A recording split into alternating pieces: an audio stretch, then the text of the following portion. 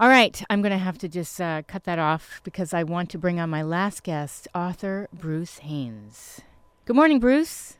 Morning. Sorry to keep you waiting. I want to tell you I really enjoyed your book, Down the Up Staircase, 3 Generations of a Harlem Family. Could you tell the listeners how this all came about?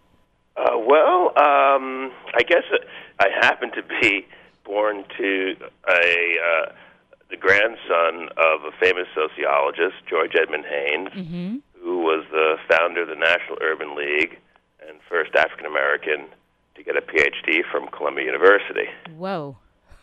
And I found myself following in his footsteps, despite the fact that I never met him. And when I was in college, I was a sociology major and went to the library and discovered that he had very similar interests as my own.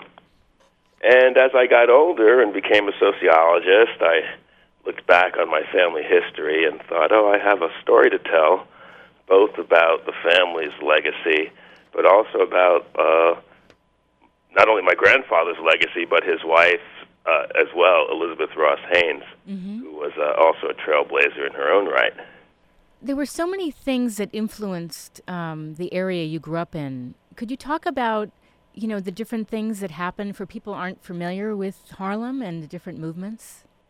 Well, Harlem itself is a fascinating community. In its early days, it got its name from the Dutch, Harlem, and then the early turn of the century, a lot of Jews settled there from Europe.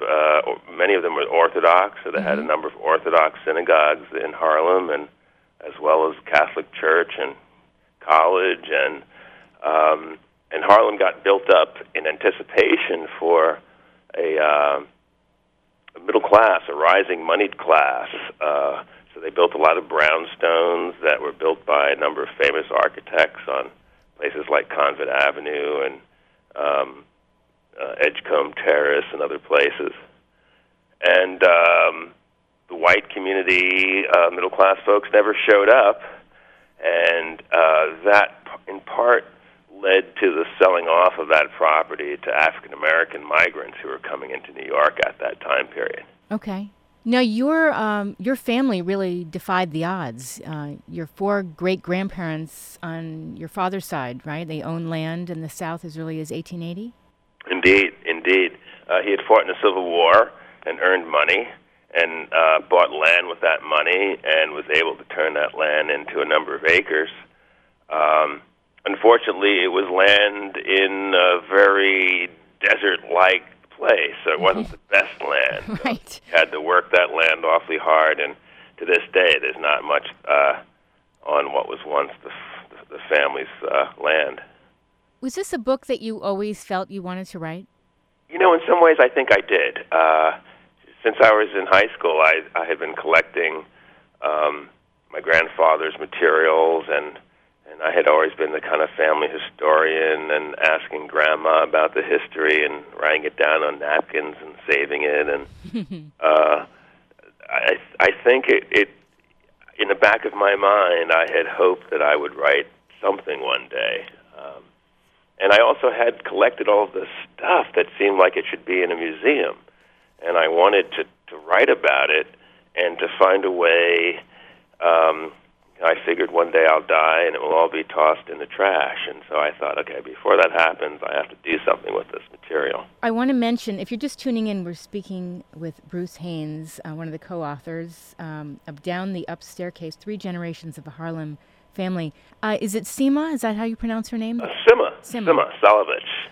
How did this come about, that the two of you decided to write this together? Well, first, Sima and I are married. We've been married 22 years, and I know about her great literary skills and how much she has edited my academic work over the years. And so when I thought about writing a book that I really wanted to reach a really broad audience, I didn't want it just to be an academic book that sat on a shelf. I turned to her and asked if she would be interested, and at first we didn't know what we were doing. We spent a number of years writing drafts and kicking around the dirt, so to speak, trying to figure out, coming up with a voice that was the two of us, and something that was still authentic to my own story. And so it took us some crafting, and took us a while to develop the sort of research strategies that allowed us to write together. But that's how it came about, and we spent a lot of time writing drafts and pursuing editors, and then asking friends for feedback and scholars and other experts, because we knew we wanted to have a real expertise that guided the history and the social science that was providing the framework for understanding the family. So then we relied on a lot of top scholars in the country. Mm-hmm. I feel like it was a very methodical process. You weren't obviously in a rush to just crank something out. You wanted to make sure it was exactly what the message you wanted to get out. Well, I'm glad that comes across. I had one chance to do this. I thought this was, in some ways, for me, the culmination of my career. I began teaching in 1995 at Yale University, and I've been teaching sociology and race relations and racial inequality for all of this time, and I had one shot to write the family story and to save my grandfather's legacy. I love it. I do want to mention all your info is up on my show blog, getthefunkoutshow.kuci.org. What would you like? Wonderful. Oh, sure. What would you like listeners to take away from this book? Wow, so much.